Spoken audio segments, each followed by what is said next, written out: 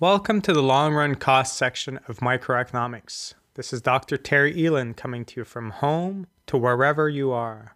Sit back, relax, and enjoy the economic ride. So in the last section, we talked about short run costs, which are the ones that we're going to see a lot more in the coming chapters. But we also want to understand the whole idea of long run costs. So the whole idea here is when we're talking about the long run, we're talking about this planning horizon. We're talking about this period into the future. If we're able to plan things perfectly, how we could achieve the optimal size of the firm, the optimal amount of ovens, the optimal amount of everything that you need to produce. So you don't only change the amount of workers, but you can change anything. Everything is variable. But because we're talking about this as a planning horizon, it's not as if we can say, well, this is our situation in 2 years' time. And in 2 years, you say, well, let's just change all the parameters. Everything's variable. Well, no. The long run analysis is like looking at the horizon. You might want to walk towards the direction of the horizon and say, I'm going to get there. But when you get there, that is like where you are now. And the horizon has moved further down, like many kilometers away. It just keeps on pushing away and away and away. And it's the same thing that goes with this long run phase. It's the situation that you have absolute control on all your variable costs at a certain moment in the future. You don't have access to all of that right now. So, and if you're that long in the future, you don't have access anymore. So the short run and the long run kind of mix in together. So in the long run, when you do that long run planning, you're just kind of trying to find what the demand will be in that period of time, how you will cater to that demand by producing goods or services at the lowest possible cost. And then when you get there, well, you hope your estimates were right and that you've set up the business the right size. But obviously, if the sales were underestimated or overestimated, well, probably you'll have to adjust, and that might not have been the right decision to have taken in the past. Like you should have, if you overestimated, you should have actually had a smaller business and so on. Okay. So in the long run, we have this greater flexibility in production. So we say that because of this greater flexibility in production, we can produce in the long run any level of output as cheaply as the best firm size for that level of output. Meaning that let's say you wanted to produce 100 t-shirts a day. You could either have a factory of 1,000 square feet or a factory of 20,000 square feet. Well, obviously, 1,000 square feet is more than sufficient to producing that many t-shirts in a day. And therefore, it's going to be better to have that size versus the bigger size. That one's going to lead to a greater cost of production per unit because you have so much overhead, so much heating, so much lease space that you have to pay for. So for each output size, there is that optimal quantity, that optimal size of the firm. And the long run average cost curve represents that exact point. So if you're to look at the U shape of a long run average total cost or long run average cost, they're both used interchangeably because in the long run, there is no distinction between variable and fixed costs. They're all seen as costs. Well, that U shape, each dot on that U shape can potentially represent a different size of firm. Therefore, if you want to produce 100 t-shirts, maybe your optimal size is 500 square feet, you want to produce 110 t-shirts, well, now it's 550 square feet, and so on. So it represents a bunch of different sizes, a bunch of different amount of ovens, a bunch of different everything. So that you have to understand that long run average cost curve is an envelope of all the short run average cost curves because of that. It's impossible for you to have all of this flexibility on the planning in the future and that you end up paying more per unit to produce those units than by just doing short run adjustments. So that kind of explains the shape of it, why it doesn't go through it, and so on. But then you want to understand, well, why is it a U shape since we're no longer talking about specialization and diminishing marginal product to labor because those are no longer as prevalent. And here we don't have diminishing marginal product of labor because we could always increase the firm size and the amount of machines that we have access to. So these downward sloping segments, the beginning of the U and the upward sloping at the end, represent different things. The most obvious or the most common concept that you'll hear about, and I'm always surprised when I hear friends who don't have an economics background actually talking about this, but it's quite a common theme that people mention, is the idea of economies of scale. It's this idea that if you reach a certain size, you're able to produce things a lot more cheaply, which allows you to have a lot cheaper costs and either make more profit or be able to charge a much lower price per unit than your competitors and drive those competitors out, which is good for your profitability. So economies of scale is a situation where if you were to double all your inputs, you're more than double your output.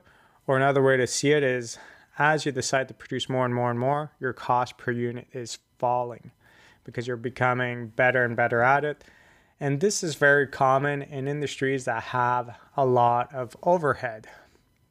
And you don't always have to think about like massive industries about this. You could think about smaller businesses that are just like a sole proprietor. But it's a situation where you have to acquire a lot of things, or there's a lot of fixed costs involved typically.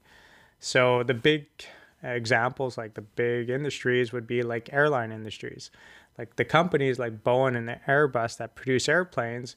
Well, for them, there's a lot of technology involved. There's a lot of high paid engineers and high cost equipment being purchased to produce those airplanes. But if they get like a contract to produce 50 airplanes or to produce 100 airplanes, a lot of those casting machines are already there. A lot of the technology and the research remains. It doesn't have to be like doubled in terms of cost. So they're able to double production by increasing cost by just a small amount. Therefore, their cost per plane falls dramatically as they're able to attract more sales. So that's a clear example of economies of scale.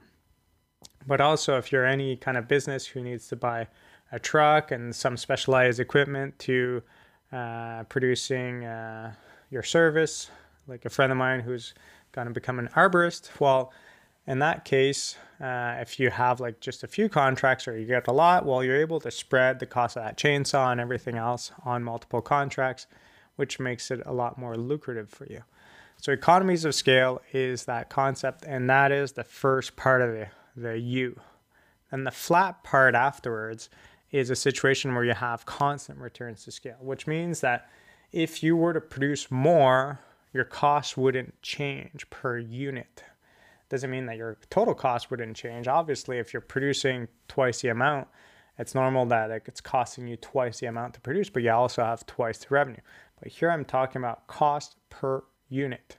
The cost per unit does not change. Therefore, you do not gain any advantage from growing in this case. So an example I give for this is, let's say you have a Subway in Lennoxville and you decide to open up a second Subway in Fredericton, New Brunswick.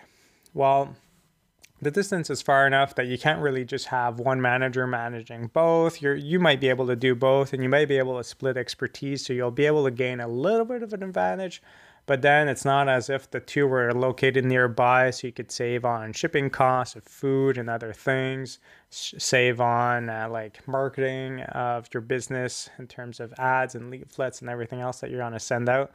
So for you to open up a second one, and let's say you have the same amount of sales as you would have in Lennoxville, well, in that case, you have these two locations, but you have twice the amount of workers, you have twice the amount of managers, twice everything. So your costs are pretty much twice to be able to sell twice the amount of subs. So in that case, your cost per unit hasn't changed. So that's a situation of constant returns to scale. And there's other industries that have that, and even that airplane industry or anything else, at some point, if you produce more and more and more, you might reach that situation of constant returns to scale. Less likely in this situation where you have very high overhead costs, But in certain situations where you're able to kind of like just expand a little bit your restaurant and get a little bit more employees, well, if the extra costs involved in that just takes into account the extra units, well, then that doesn't mean that you're gaining from that situation. And last but not least, the decreasing returns to scale segment is an undesirable situation to get to. And that's the situation where businesses just get too big and too kind of diverse that they're not really gaining much from it. So if you had a business who was dealing with many, many different industries, and through all those industries, the managers are having a difficulty coping with all the industries, and they're making poor decisions because they have just too much things to manage. There's just too much going on.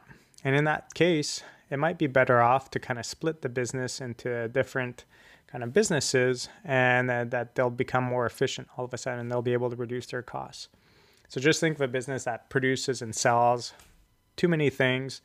And then if you could kind of split it up and say, well, like Bombardier and BRP, like you guys will take care of airplanes and trains, and we'll take care of like skidoos and sea-doos and everything else. Well, that might make financial sense. It might be a situation where we're just better off by being split up. I remember when I was on the board of directors of the Canadian Association of Snowboard Instructors, that first meeting I had, being a board member, we decided to split with the Ski Association. Because even though we're two different certifying bodies, we were commonly managed for our insurances and website and other things like that under the same roof. And we realized that the fee that they were charging us to offer these services was way beyond what we could manage if we were to do it on our own. So it actually made better financial sense to split up, and it reduced our costs. Not sure what it did to their costs and their revenues, but for us, it made way more sense to be separate. So that's a situation that can happen, but it's not a desirable situation. So often when something like this occurs, you'll see businesses start to split up and try to get to a more manageable size. So overall, long-run costs. Something that's going to be mentioned a lot in at least perfect competition, monopolistic competition, is we're going to talk about the transition over time.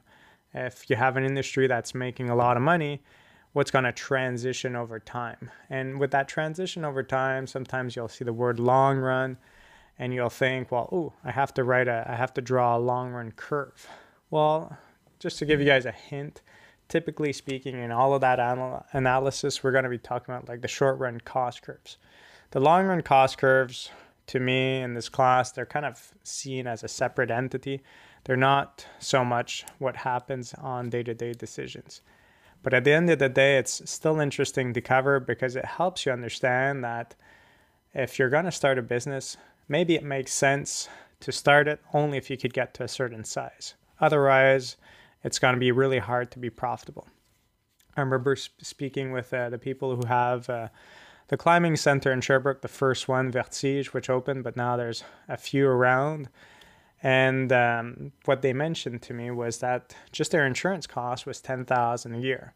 And if you think about that, and that insurance cost was just to operate the gym. And so even if they wanted to open up like a gym and just be open a few days a week and not have that many members, well, if you have such a high cost to operate, it doesn't make sense for you to operate if you're not able to guarantee that you'll have a certain amount of members, a certain amount of people coming to the gym. So it doesn't really make any financial sense for you to be operating this part-time.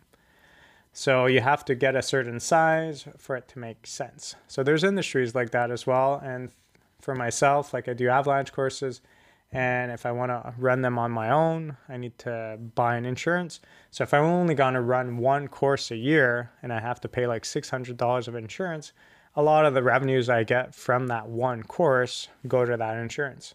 But if I could run like 10 different groups and still only pay $600, well, all of a sudden it makes more sense. So that's me enjoying some level of economies of scale, spreading that overhead on more people, and it just then makes more sense. So keep that in mind if you're going to start a business. What kind of size do you need to achieve to make it easy to gain a bit of profit in the process? And if you're not ready to work those hours or to get to that size, well, you probably shouldn't enter that industry. And that's it for me. I hope you guys enjoyed it. Next video or audio lecture, we're going to start talking about all the market structures. Catch you then.